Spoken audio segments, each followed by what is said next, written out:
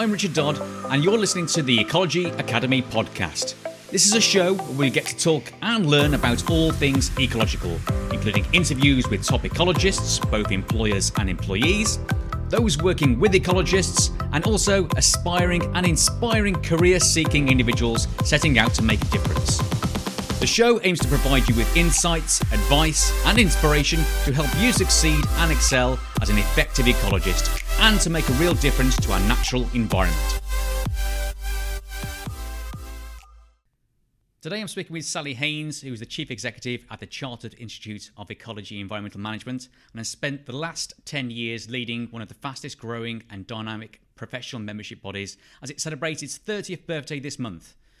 Prior to taking on this highly challenging role, Sally worked with Hampshire and Isle of Wight Wildlife Trust as Head of People and Wildlife and as Public Affairs Manager at the City of London Corporation. So Sally Hayns, welcome to the Ecology Academy podcast.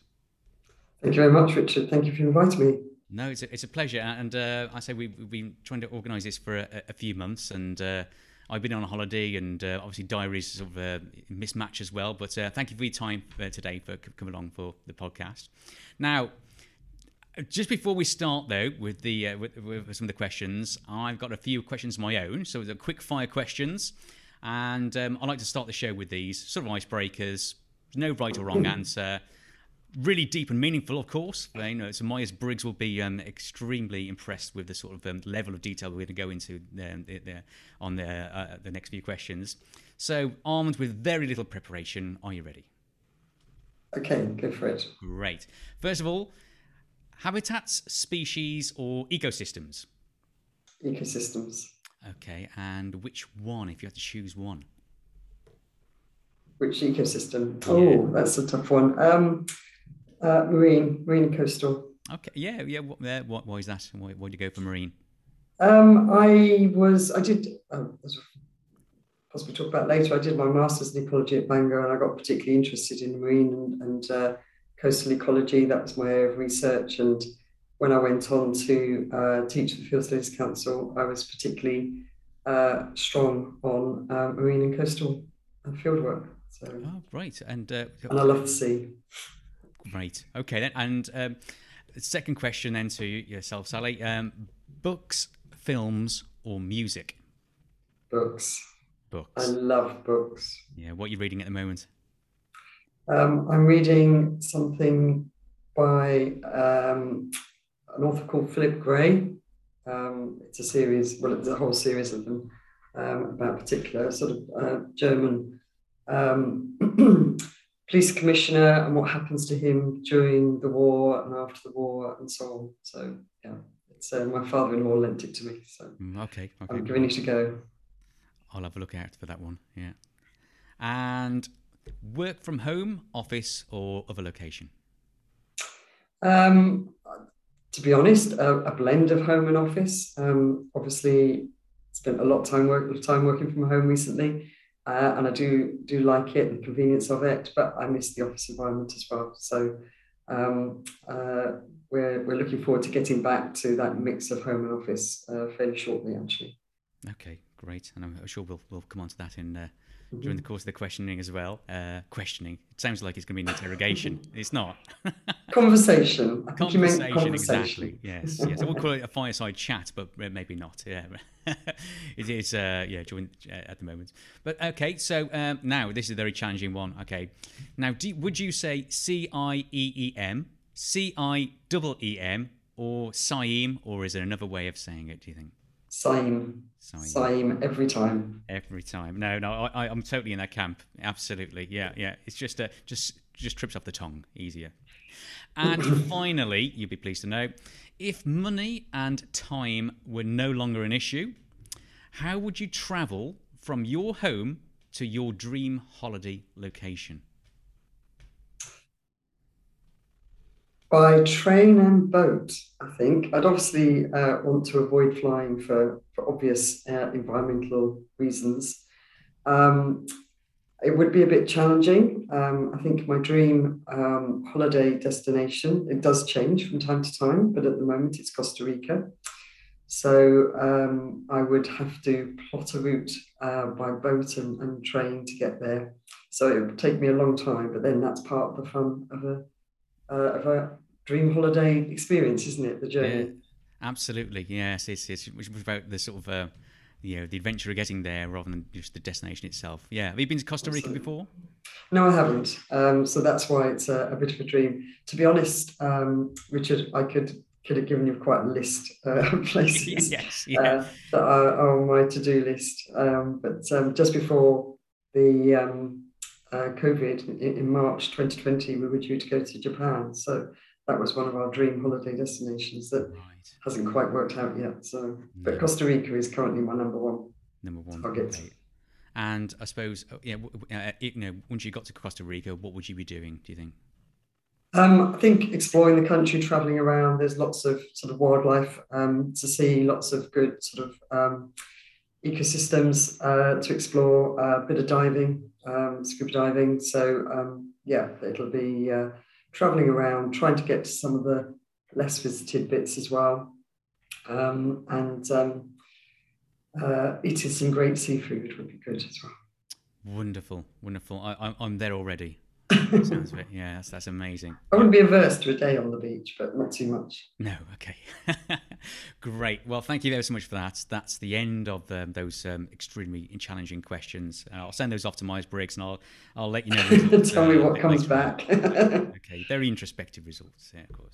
So, okay. So, first of all, Sally, can you outline for me? I mean, I know you a little bit from obviously as the chief executive of CIEEM, as we've agreed Yeah. it is now. So CIEEM, and we've had a few conversations before. But for those who have unfortunately have not heard about yourself, could you Mhm. remind both myself and our audience about your career journey? Mhm. And also perhaps take us from when you were adult years all the way up just to before you started to work with CIEEM. Sure, absolutely. So I grew up in Walthamstow in East London, so quite an urban upbringing, and not much opportunity to um, travel very widely. But my playground as a child was Epping Forest, and I used to love spending sort of school holidays and weekends with friends playing in the forest, and I just loved that environment. And when I did my A levels at school, and I did A level biology, the bit that really stood out for me was my A level ecology field course at the Field Studies Council at Down Fort in West Wales. And I just loved it. And I thought, I want my tutor's job, but the person that was teaching us, that Field Studies Council tutor, I want their job. So I set about planning how to get that job. Um, Who was the tutor at the time? Can you remember? it was two actually. It was a lady called Teresa Bennett, um, and I think Anna Spencer. I think was the Anna, no, Anna Sutcliffe was the other one. They taught us as a dual team, and they've both been signing members as well. So that's a small world. So I had that in the back of my mind, but then I also became quite interested for strange reasons. I never quite worked out in farming. So when I finished my A levels, instead of I was going to go to Lancaster to do a biological sciences degree, but I decided to have a year off and go and work on a farm for a year because that's what girls from East London didn't do. And I went and worked on a dairy farm in Somerset. And that got me really interested in sort of farming and wildlife. So I thought, well, maybe I want to be a flag officer instead. Um, and then after that year, I changed degree intention really, and I did biology and maths. I did a joint degree in biology and maths. I was really interested in biology and particularly the ecology aspects of biology, but I was good at maths. And with employment prospects not particularly great, I thought that would be quite a useful insurance. And then at the end of that degree, I wanted to do a master's. I need to get a grant from NERC, as it was then, Natural Environment Research Council. And I got offered a grant to do either a master's in biological computations, the use of computers in biology, which was a new master's being set up at the University of York, or a master's in ecology at Bangor. So I let my heart warm my head, and did the ecology at Bangor, because that was what I was really interested in. And even if I wasn't, if I was going to struggle perhaps to get a job, but I did that master's. That led on to a sort of 6-month research project for Snowdonia National Park Authority, which led on for my dissertation, which was about looking at the application of remote sense data to monitor changes in vegetation cover and land use. Yeah. But then at the end of that 6 months, I got my dream job and became that Field Studies Council tutor. I was going to say, yeah, you mentioned it earlier Although on. I was at Nettlecombe Court on Exmoor. I do. I was a So, placement student there myself. oh right, So okay. would you? Well, Yeah, I know Nettlecombe very well. Nettlecombe very well. Obviously, became my favourite FSC centre. But yeah, I became tutor, then senior tutor in ecology there. I loved it. Again, there were days when the sun was shining and you were standing on the top of Exmoor, on the coast at Exmoor. You couldn't believe you were being paid to do it. And then there were other days when you were getting cold and wet,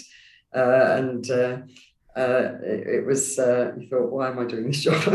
But I loved it. And so I was there for several years. And then I moved on to the Wildfire and Wetlands Trust at Arundel.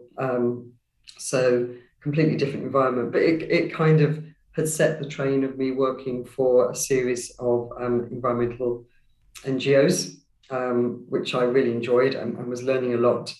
And then I decided to go traveling around the world for a year. So I packed that job in and went traveling. And when I came back, I was looking for job adverts and I saw a job advert for a charity called Learning Through Landscapes, which I happen to know was based in Hampshire, in Winchester. And it was talking about an education officer for Thames Chase Community Forest. Well, I didn't know where Thames Chase Community Forest was, but I thought, well, Thames, Oxfordshire, imagine the Thames winding its way through the countryside. I thought, that can't be too bad. So I applied for it, only to find that the forest didn't actually exist yet. And it was about creating this new community forest in East London. So I became the Learning Through Landscapes education officer for Thames Chase, the community forest to the east of London, which wasn't the shortest job title I've ever had. But it was exciting to be part of the community forest programme at the time. And then that led on to becoming the head of Learning Through Landscapes across London. So creating a new regional structure and a new regional post. And that then led me on to joining the City of London Corporation at Epping Forest, which was back very much to my childhood roots. And I just fell in love with the forest all over again. Got to know it really, really well. Some great projects. We were looking to reintroduce free range grazing to the forest to try and recreate the wood pasture. We were doing lots of pond restoration and habitat management plans. And it was a really, really great job. And I was there for 6 years. And then for personal reasons, wanted to relocate down to Hampshire. So that's when I joined the Hampshire and Isle of Wight Wildlife Trust. Yeah. And I then covered their sort of membership fundraising, all of their sort of environmental education, outreach work, and the work on reserves, and communications and so on. So I was a really exciting role, an exciting time to be with the Wildlife Trust. Got to work with a number of other wildlife trusts as well. But I felt something was missing. So I decided in my spare time to do another master's degree in voluntary sector management, which is the charity equivalent of an MBA.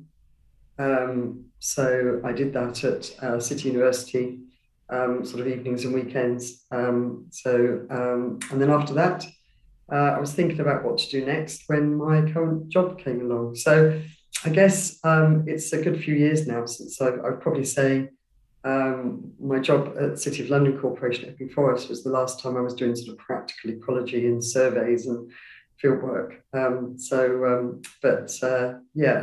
interesting career, and I've learned so much from every job I've ever had.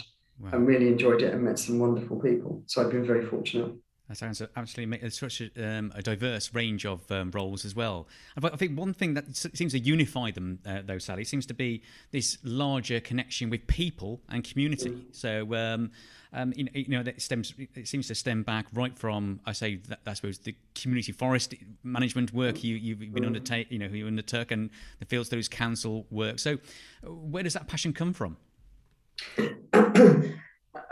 I don't know so much you can really put your finger on where it comes from. I think I've been fortunate through my life that I've had people that have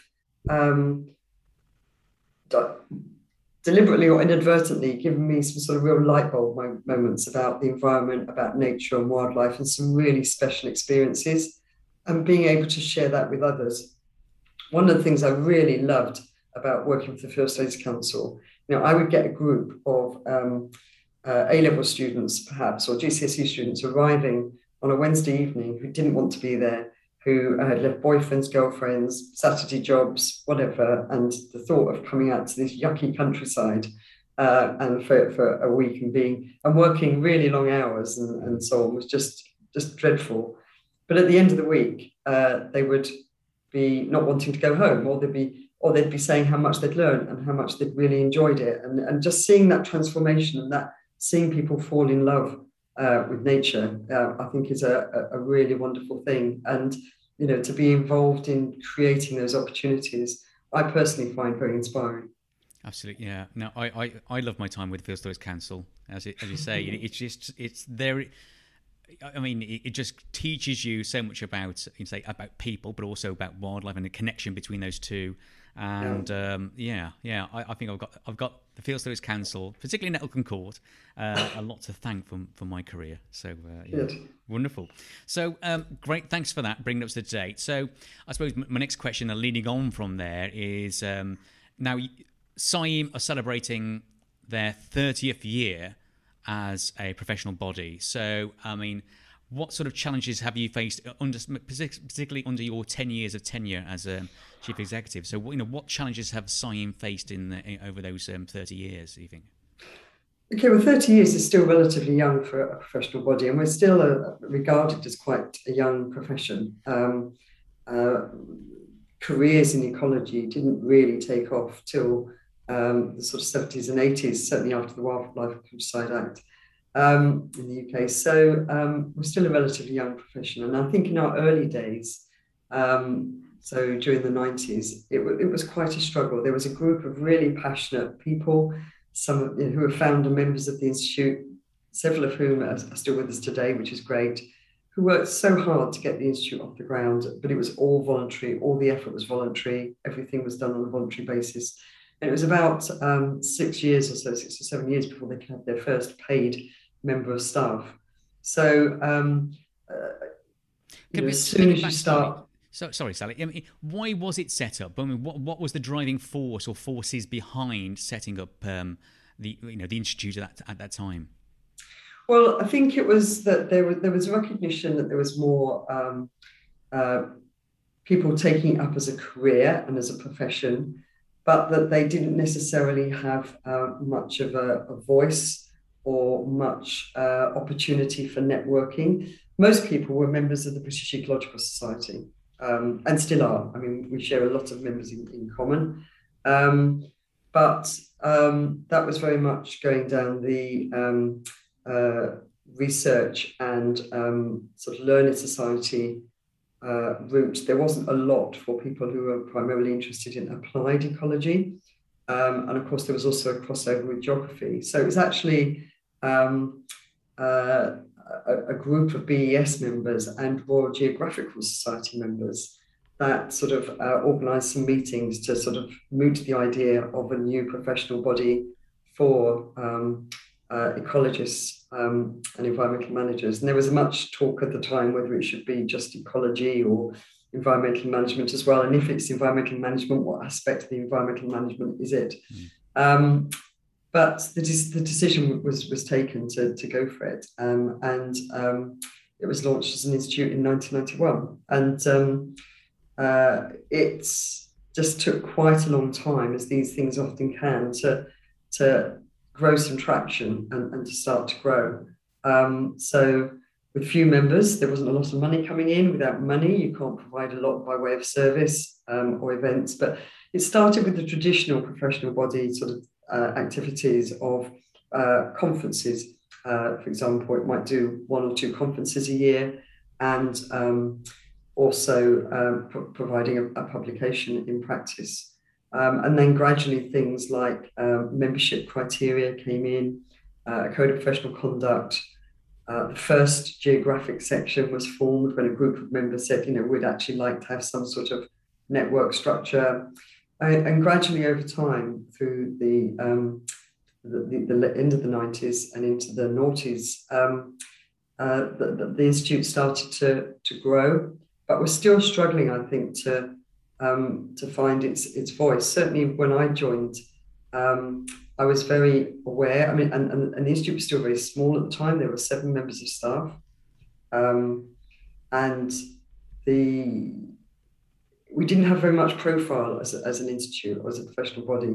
So, for example, in terms of government, if they were doing a big launch of a white paper or some event or some stakeholder consultation, we were never on the list.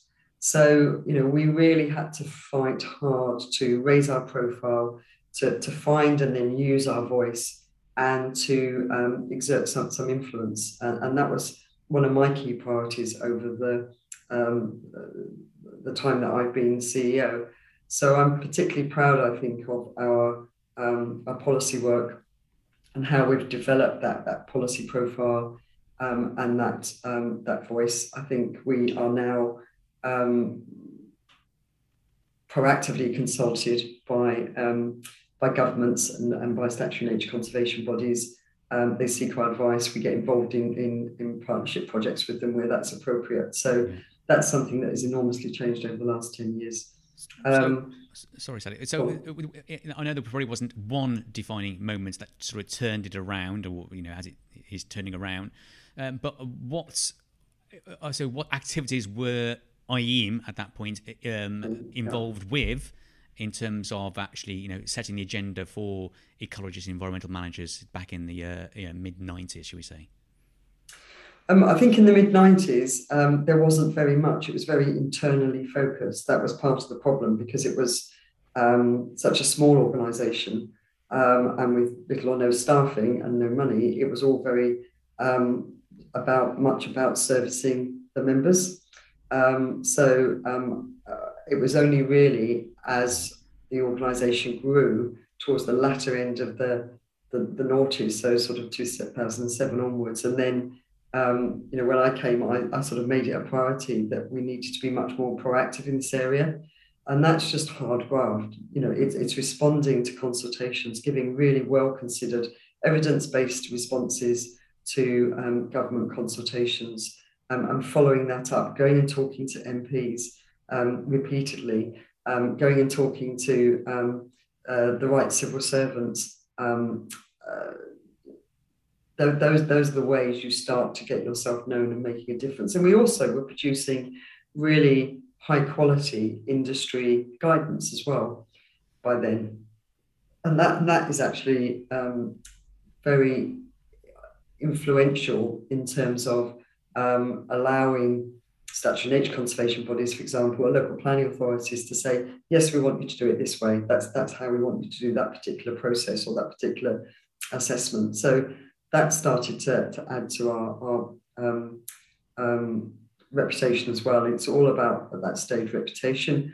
With that, you start to grow your membership. So our membership numbers were going up. And then we introduced our competency framework. So we started to try and give more structure to the profession, to create more in the way of progression through the profession as well. And that then influenced our membership assessment criteria.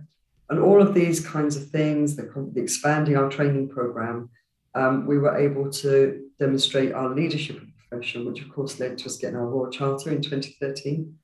And that was a big step for us, because it also gave us the power which was quite unusual at that time, the power to create the Register of Chartered Ecologists. And say at the time, not many new registers were being established, so that was another big step for us. Yeah. Yeah, I remember when he came into the chartership, and I think, as you say, he was sort of before that route. It was chartered environmentalist, wasn't it? Yeah. Yeah. Okay. Which we still obviously you still offer. Offer. Mm-hmm. Yeah. Okay, so in terms of, I suppose, the resources you were providing to ecologists and environmental managers, then you mentioned also about the reputation and increasing visibility of the organisation, and leading to growth in terms of membership. So going back to sort of reputation, then, so some people will argue that what does CIEEM provide to me, it's all very individualistic, but but what does CIEEM provide to ecologists and environmental managers? I think it's a good question. I think it's about what any professional body provides to its members. We're not a trade association. We're not here to lobby on members' behalf and represent your interests as a business. But we are there to provide support through access to training and knowledge sharing events and networking opportunities. We're there to provide regulation, which of course within CIEEM is voluntary because people choose to be a member. So through the Code of Professional Conduct, but that gives the public assurance that you're working to a high standard and that you can be held to account if you're not working to those high standards. Producing the guidance that the industry needs, the guidance documents, and also the engagement with policy and the engagement with, if you like, policy decisions that affect practice. We're doing that on behalf of the members and the industry. So it's not so much, there are personal benefits, which are around things like discounted access to training, but mainly it's about being part of the development of your profession and your profession's voice and influence, which in itself should benefit you in terms of your professional practice. It's as much a cause-led membership as it is a benefits-led membership. Yeah, and I think that's a totally valid point. So I think a lot of sort of the commentary I read or hear is what does CIEEM do for me? It's I think that's where it's driven from. Is that there, as you say, it's not meant to be for the individual, but for the whole sector, and therefore in terms of the whole environment as well, the natural environment. So so in terms of holding CIEEM to account, then, so what can we expect from CIEEM in terms of representing our industry or sector sort of requirements, or sort of our roles as ecologists and environmental managers? I think it's about engaging with decision makers who are making, people who are making decisions that affect what we do and how we do it, and giving the perspective of the ecologist and environmental manager, and how the industry can both be effectively delivering biodiversity restoration, and also how decisions taken by, say, governments or statutory nature conservation bodies could actually inadvertently, sure, but could actually stop us delivering those good outcomes for biodiversity that we would seek to provide. So, for example, we would comment on things like the new proposals for planning reform, which for a lot of our members could have quite significant implications as to how we do our job. We would be wanting to represent the industry's views and trying to ensure that any proposals that go forward are going to deliver the best outcomes for biodiversity, and how our members can contribute to that, rather than actually close opportunities off. So it's about trying to make sure that the professional's voice is heard in all the right places. And we spend a lot of time building up links with decision makers, influencers, other organisations that we partner with in order to make that voice heard effectively. So it's a really important part of our role. Yeah. I would just go back just very quickly though, Richard. It's not that there aren't some individual member benefits, and things like being able to get advice on career progression, mentoring platform, member assistance program. These are all personal, individual benefits. But it's I don't think people should lose sight of the fact that they're also part of a collective movement as well. And that's what makes us strong as a profession and gives us that louder voice that can affect decision making. Great. No, they're very valid points. And yeah, I must admit, if anyone's interested in the mentoring platform, I do recommend you get on there, either as a mentor or a mentee. Really, because I think everyone has a role. It doesn't matter what level of experience. I think everyone could offer both those sort of levels. Being a mentor. I mean, I have my own mentors, and I'm a mentee to other people. So I think it just works. Say it's giving back, but also, it's always someone and something to learn off someone. Absolutely. Yeah. One of the things we want to start encouraging is a bit more by way of reverse mentoring. So where traditionally it's a more senior person mentoring a less experienced person, we also want to flip that around a bit, and so allow perhaps the person who is traditionally seen them as a mentor learn from the less practical experienced person, but has maybe got some different life experiences to share and different perspectives as well. And I think you mentioned a little bit previously within this recording about the career progression framework document, career framework documents you created. How instrumental? How long did that take to put together? I'm sure it's not a finished article; it's always evolving.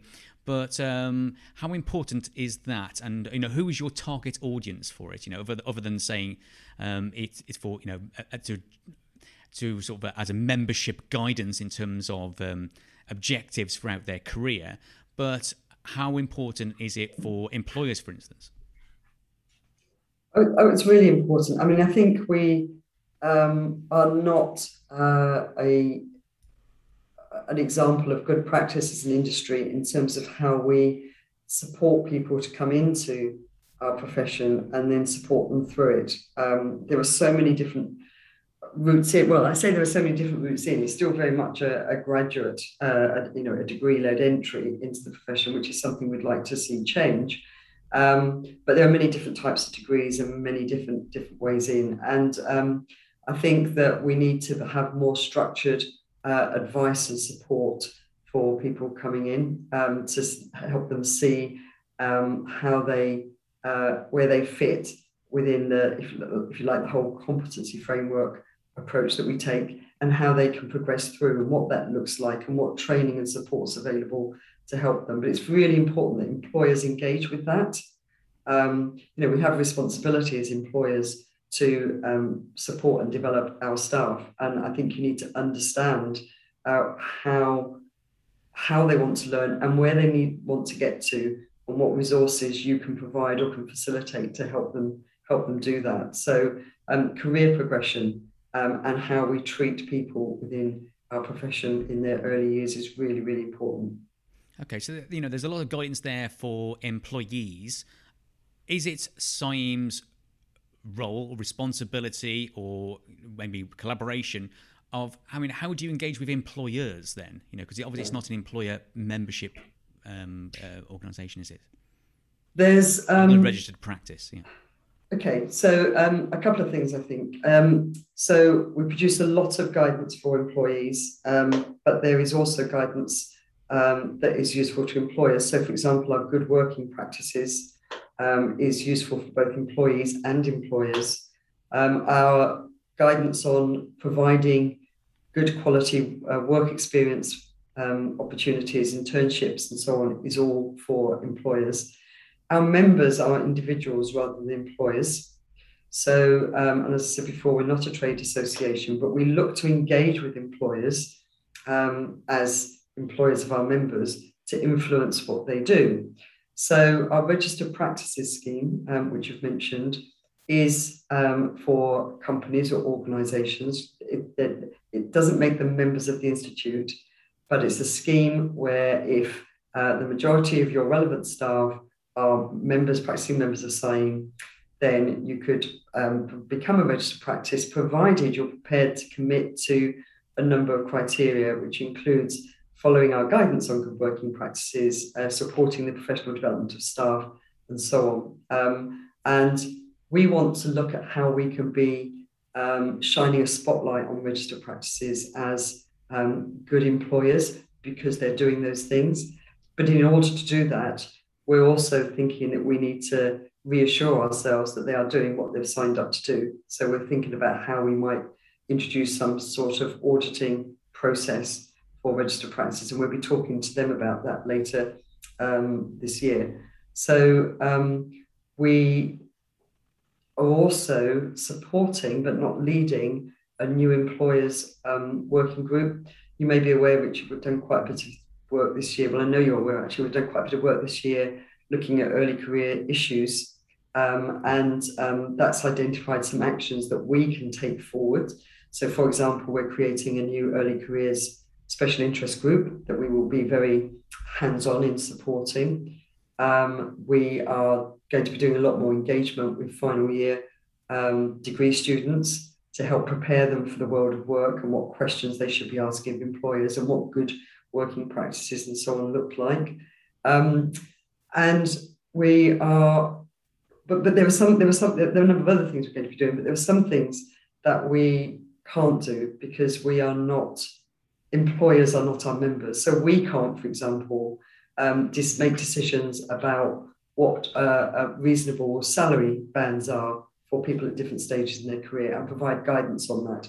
We can't make decisions about what reasonable survey workload looks like, but we can support a group of employers to come together to do that and have those discussions and help get that, disseminate that. So we've got a new employers working group starting in October that are going to have those kinds of tasks on their agenda. It's about getting employers to take some responsibility for solving some of the problems we've heard about this year, as well, and supporting them to do that, rather than CIEEM being the one to say, we've got all the answers. We're not in your situation, employers, but we have got all the answers anyway, so please do it this way.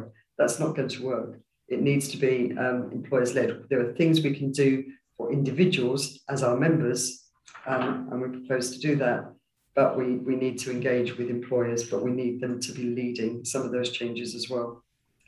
Great. And in terms of, I suppose, also linked within that question itself, with your answer, Sally, is, we've all heard sort of stories of an exploitation with, I don't like titles at all particularly. I mean, we're thinking of changing within our own company, but entry-level ecologists, just those who are starting out in their career, and in one way, I don't say it's naivety, but in terms of you just don't know what to expect when you first start. You're grateful for that position. You get on with the role.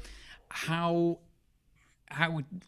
detrimental is it to our profession, do you think? And also ways to actually resolve these issues of that exploitation at the early stage of your career? I think it's hugely detrimental. It does us no credit whatsoever. And at a time when we're trying to create a more diverse and inclusive profession, being in danger of developing a reputation as a profession where there's sometimes abusive management of staff and use of staff is just really something we should be tackling with. But we need employers to be part of the solution. It's not all employers by any means. There's lots of really good employers out there. So we want to say, well, how comes you can manage your staff effectively and support them and treat them appropriately and others can't? What are you doing right? And how do we share that good practice? How do we make it unacceptable for employers to treat staff the way some of them appear to be treating their staff? How do we allow the people in those situations to recognize that they are bad situations and to then know what to do about it and to be able to talk to other people about it? We have some systems and processes in place with the Members Assistance Programme and the mentoring platform, or ways of getting advice. But we think by creating a special interest group, so a network for early career professionals, they'll be able to talk to each other as well and get advice. They'll also have a direct route into CIEEM to get further advice. But we want to make it unacceptable for employers to expect staff to work the kind of hours they're working, or for the kind of salaries that they're offering, or the lack of salary that we're offering, for it to become just unacceptable, and for people to find out much more easily who the good employers are and who they should avoid. And that comes back to also going into the universities to final year students and saying, when you're looking for a job, this is what you should be asking for. This is what you should be looking for. These are the questions to ask of a prospective employer, and just challenge and push back a little bit more. But also, if you find yourself in a situation that is really damaging to your both your physical, mental well-being and your financial situation, how to get out as well, and not see that as the end of your career. We saw far too many examples of employers saying, well, it was tough when I started, why should it be any easier now? And that's just completely unacceptable. Absolutely. We should be making it a profession to be proud of, a profession that people want to come into, a profession that they clearly see their way in and get treated with respect, and treated properly. We're fortunate, most of us, we're really passionate about what we do, and we're passionate about nature, and wanting to do the right thing by nature. But that doesn't mean that we need to, anybody has any right to be abused or to be abusive like that. So we need to change some of our working practices, and we need to create some employer momentum around that change. Yeah, absolutely. I don't think that there should be people wearing like a badge of honor, or see it as a rite of passage that you have to do those, 5 back-to-back dusk and dawn surveys. Absolutely not. It's detrimental to one's own health, and as well as how can you function the next day? And if people say, well, it's my body, it's my decision, but sometimes it's the way employers ask you those questions as well. Would you mind doing this back-to-back survey? Would you mind going up to this, and how can you refuse that? It's extremely difficult to say no. And it is, we see, we've had people saying to us, well, I really didn't want to do it. I felt exhausted, but I could see my manager was under pressure, and I was going to be letting everybody down if I didn't do it. And people, you shouldn't be in that situation. And we all have different levels of how well we can cope with interrupted sleep and very long working days. But that doesn't make any of us any better or any worse than anybody else. We should be doing what is reasonable and appropriate and working to our strengths. So we do need a bit of a culture change in some areas, and CIEEM as an organisation is absolutely part of that and engaged with that, and wants to help effect that change going forward. And we want to work with like-minded employers. And there are good employers, as I say. If a good employer who can manage their staff and their workloads effectively and still turn a profit if they're a private company, then maybe they can tell others how to do it as well. Because the knock-on effect is that some companies take on far more work than they've got staff for, which is why they then staff are working such long hours, and the work is charged out, or the work is done for low rates, and that's another problem within the profession. People are not necessarily charging for the amount of time the work should take, and consequently that damages the profession as well. We need to know our worth as ecologists and environmental managers, and we're not going to have other professions respecting us and respecting our worth if we're always doing things very cheaply.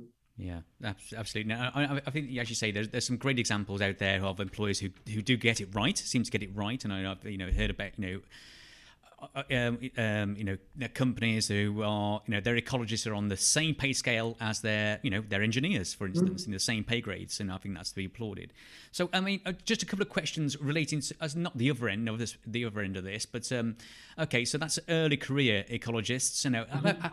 How about supporting those who actually been in it for a while now, maybe come to a senior position within a company, maybe moving on to management. Now, I don't know about yourselves, but we can see certainly that it's a real struggle to recruit senior or managers, directors within our profession. A couple of questions are based on that. Is that your experience? If so, what can CIEEM do to support those individuals, but also maybe the employers, perhaps, as well, and also about another question based upon that. You touched on about sort of accreditation. But the name ecologist, and I don't know if this is time and place to do it now, but in terms of the protection of the word, the name ecologist, is that something that CIEEM is working towards as well? Okay, so in terms of your first question, I think there is an issue at the moment in terms of the more senior roles, the availability of applicants for more senior roles in the profession. I think to some extent it stems from the sort of crash in 2008, where then for a few years there was less recruitment into the profession. There was a bit less work around, and there was less recruitment into the profession. And we're seeing the impact of that now, because these are the people, 10, 12 years of experience, that should be ready and for these senior roles. So I don't think there's anything we can do about that retrospectively. I think through some of our initiatives, we can provide some support. So again, the mentoring platform is just as appropriate for people who are looking to advance to the next stage of their career as it is for those who are starting out on the career. And there's quite a few mentors there that are particularly keen to support experienced ecologists to progress and to step up and to find the right way of doing that.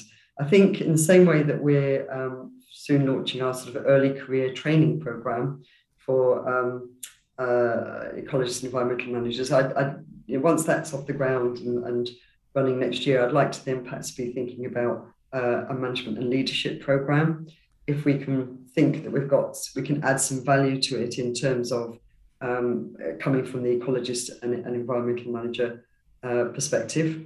So I think there are some things that we can do. We also have to recognise there's a lack of ecologists and environmental managers at key levels at the moment. Across the country, there's some very big projects that are absorbing a lot of ecologist time, and consequently, that's left other projects and other companies, scrabbling around trying to find suitably qualified and competent staff.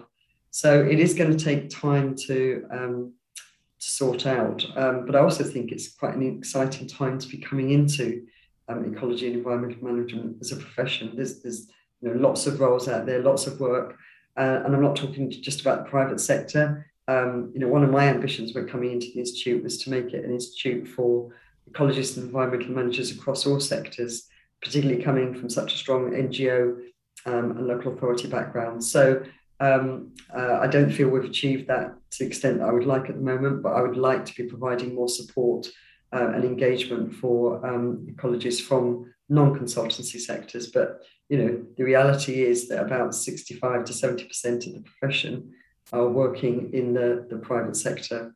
And then there was a second part to your question, which I've now forgotten. Oh, well, I'll come to that in a second, but just going back slightly onto that, a little bit, expanding on the roles of senior ecologists. Now, I'm sure, well, I'll just give you an example. So, I think, this is anecdotal, but that, we were seeing a lack of senior ecologists Or because I think a lot of these people are also leaving the profession. It's not that there's a shortfall, but actually they're getting to a certain point and going, do you know what? Either the company's wrong for me, the type of work is wrong for me. I'm being pushed into, and I'm not asking you to solve these questions, answer questions at all. The type of work is wrong for me. I'm being pushed more into a managerial profession role, should we say, rather than actually the ecological profession, which is what I joined. And so don't feel supported as I'm not a great people person. I understand that I need to supervise people, but my greatest passion is undertaking those surveys, undertaking those the reports, providing advice to my clients. I don't want to be put into a role where I'm actually managing people, project management. It's not for me, especially at this pay scale. I'm off. I mean, is that? I mean, that's sort of my experience, and talking to a few people that have actually left their roles. Yes, that certainly does happen. I don't think it's any more noticeable than in other professions. I think there are, historically, a lot of people, how they progressed was to move into management, and whether that's of people or projects, and become more desk-based than field-based. And that happens in other professions as well. And for some people, that's not the right route to go. So they might stay where they are, or they might, as you say, leave the profession. But it's not untypical, I'm afraid, for people as they progress to be expected to take on some kind of management responsibilities. But I think there's another issue around senior management, which is where we are losing people is primarily women who they may have a career break to have children. They look to come back into the profession and look to come back into the kinds of organisations they were working for before, and there's just not enough flexibility. It's a tough profession, and the kind of hours, not only the length of the hours, but when the hours need to be worked sometimes. There's not sufficient flexibility for many people who want part-time, perhaps working, or more flexible working approaches. And so they choose to leave and often go into be self-employed, and become subcontractors or set up their own small consultancies. So that is, I think, another big contributing factor. It's not always women, sometimes it's men, but a big contributing factor to there not being enough people to go into the senior manager's role, because we're losing quite a few people just before they get to that stage, because the working conditions just can't make it work with care responsibilities.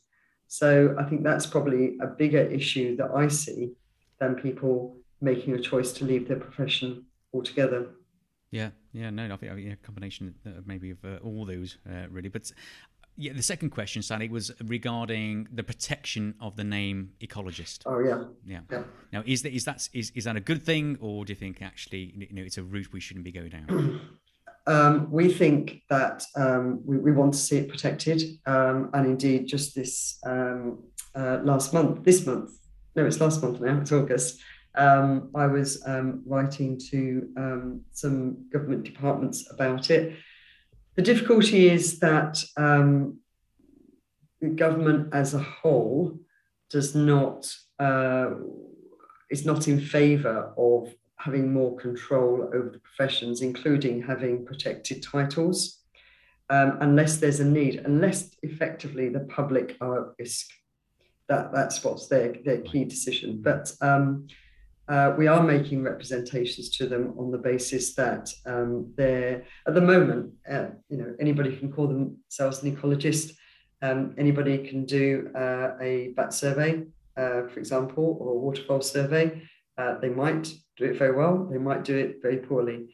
But there's no requirement for them to necessarily have demonstrated any competence before calling themselves an ecologist. And we think that does put the public at risk. It puts society at risk. It puts nature at risk.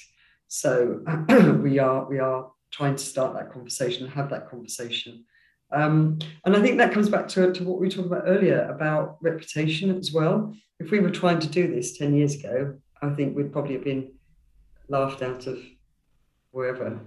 But I think now we're able to show how by having competent ecologists and environmental managers, you can deliver a much better product and a much better outcome for nature and society. And with the rhetoric, and let's hope it's not all rhetoric at the moment about the importance of the environment and nature and green recoveries, it's a good time to be pressing that case. So that's certainly what we're doing. Okay, is that, I mean, you've only just started the conversation. There's no particular timescales at all involved with There's no particular timescales on it because we're in the. I mean, we've laid a bit of groundwork, but we're now starting to open up that conversation more forcefully, if you like. We can't say any timescales because, to some extent, you're in the hands of government, and with a lot of these things, it's about opportunity. You could fall on deaf ears this month, but 2 months' time, it might actually there just might be a glimmering of an opportunity because something's changed, something's opinions change. There's somebody in a different role who's interested and are then willing to progress it. But we need to get support from government departments. So not just DEFRA, but MHCLG, business and industry. So we need to get quite a lot of support to create the argument. It's one of those difficult situations where if something badly went wrong, there would be more of an argument to protect the title and have a bit more control over who can call themselves an ecologist and who can do what. But we obviously don't want things to go really, really wrong. So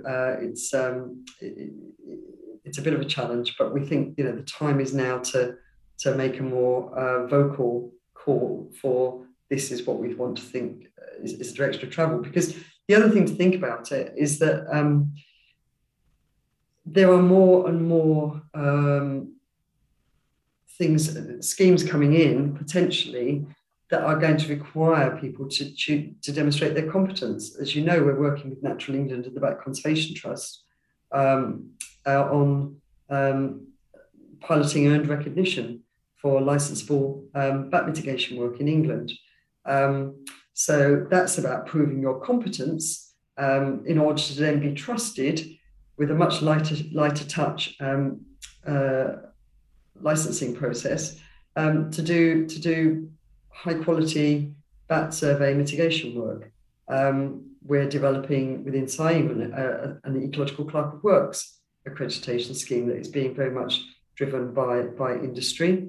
So bit by bit, there are things happening that are going to require people to demonstrate their competence. Well, if they only had to do it sort of once effectively in order to earn the right to the title ecologist, that might actually be better and more cost effective for everyone all round. So I think the time is now right to be more vocally building on the groundwork we've been doing over the past couple of years and more vocally making a case to government.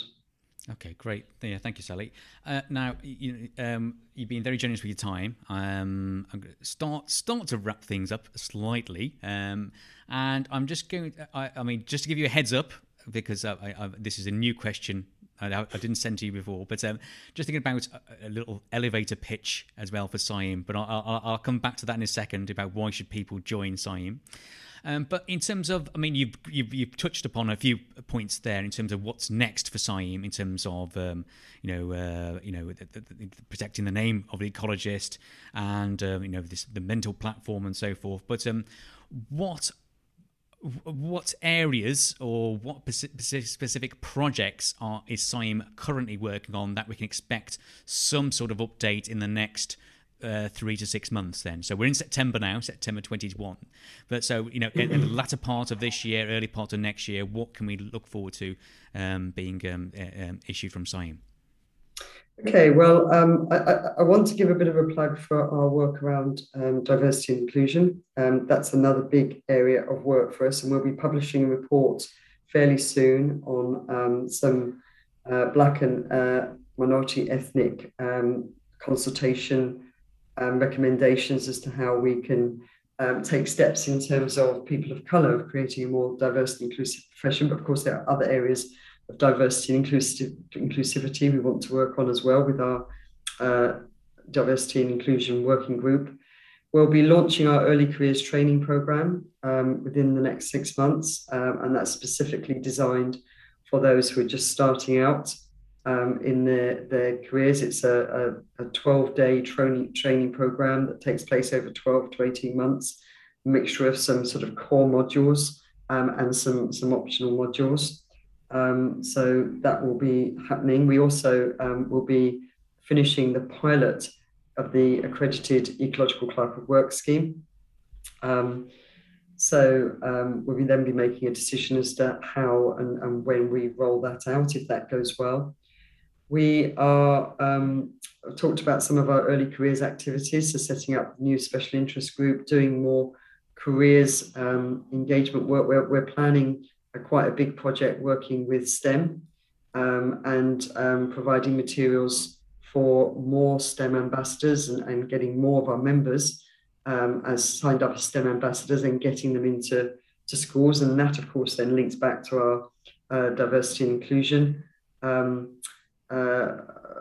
priorities.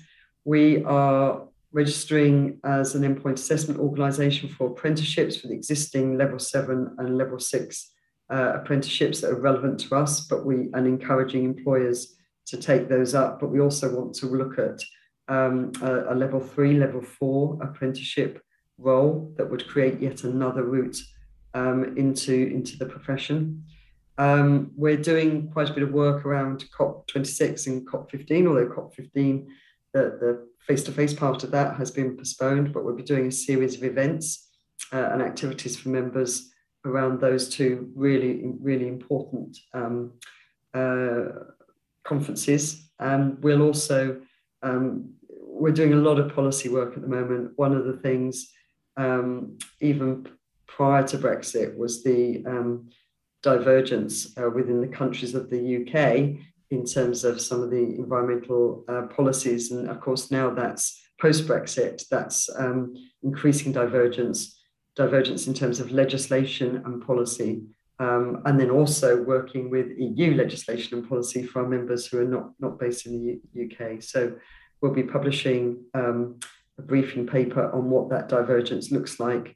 And we'll also be publishing our work on biodiversity net gain and well-being and how those two strands of policy can be interwoven. So quite a lot going on. Keep us out of mischief. Absolutely. And don't forget our autumn conference, of course, which we're hoping will be a face-to-face event in Bristol in mid-November on management, mitigation and monitoring. Wonderful. I shall watch this space then. Yeah, that's amazing. There's a lot of work. So that's going to take you another 30 years, isn't it? It is, but I've got a fantastic team who work their socks off and are really passionate about what they do in support of the profession. So and great volunteers. We're backed up by hundreds of volunteers who give thousands of hours of time each year to support others and in the profession. So it's a great example of good teamwork, I think.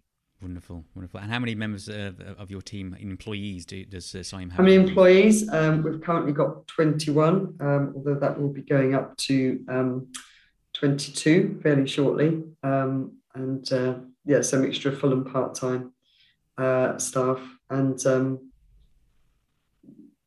they're just a great team. And we're looking forward to seeing many of them back in the office again. We've moved offices recently. So we've moved from Winchester to a place called Anfield near Romsey, new, more environmentally friendly offices. And we're moving to a hybrid model of working starting next week. Wow. Well, good luck with that. Yeah. Thank you. I think this hybrid working situation forced upon us.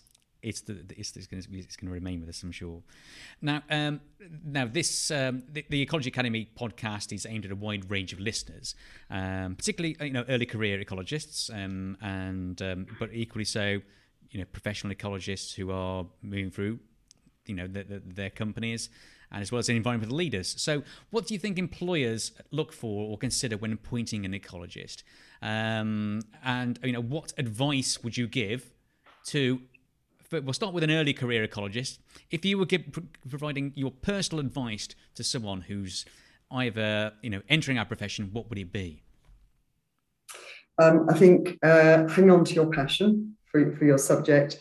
I think I would invest time in learning your field craft, your field skills, your species identification. It's very easy to very quickly get drawn into other areas of activity, but those core skills of being able to, recognize a reasonable range of plants, a reasonable range of invertebrates, perhaps finding your taxa that you really want to focus on, and start to study in depth and learning from others, to do that, I think is never time that's wasted. It will stand you in good stead later in your career. And it's very difficult to find the time to fit it in later. I think in my early stages of the career, I'd certainly be doing that. I'd also be talking. I'd be taking every opportunity to talk to other ecologists and environmental managers and network. If you're a member of CIEEM, one of the biggest pleasures if you go along to a geographic section event or a special interest group event is seeing young people there or people coming into the profession and just taking the opportunity to talk to more experienced practitioners and get advice, make contacts, start to build relationships. You're very welcome, and it's really time well invested. Great. Yeah, thank you, Sally. Now, I would say for you to do your 30-second pitch, but I think you've done a very good job already. But as we wrap things up, Sally, is there anything you'd like to additionally like to add from our conversation today, or equally so, how we can actually connect with either yourself or members of your team, or actually get involved with CIEEM directly?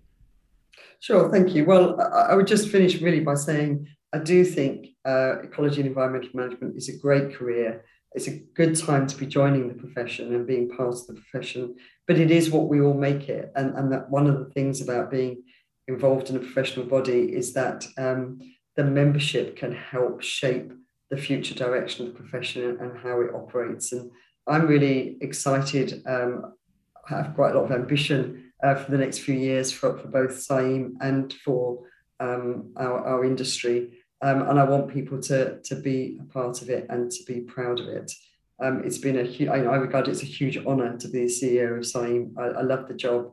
Nobody's taking it away from me anytime soon.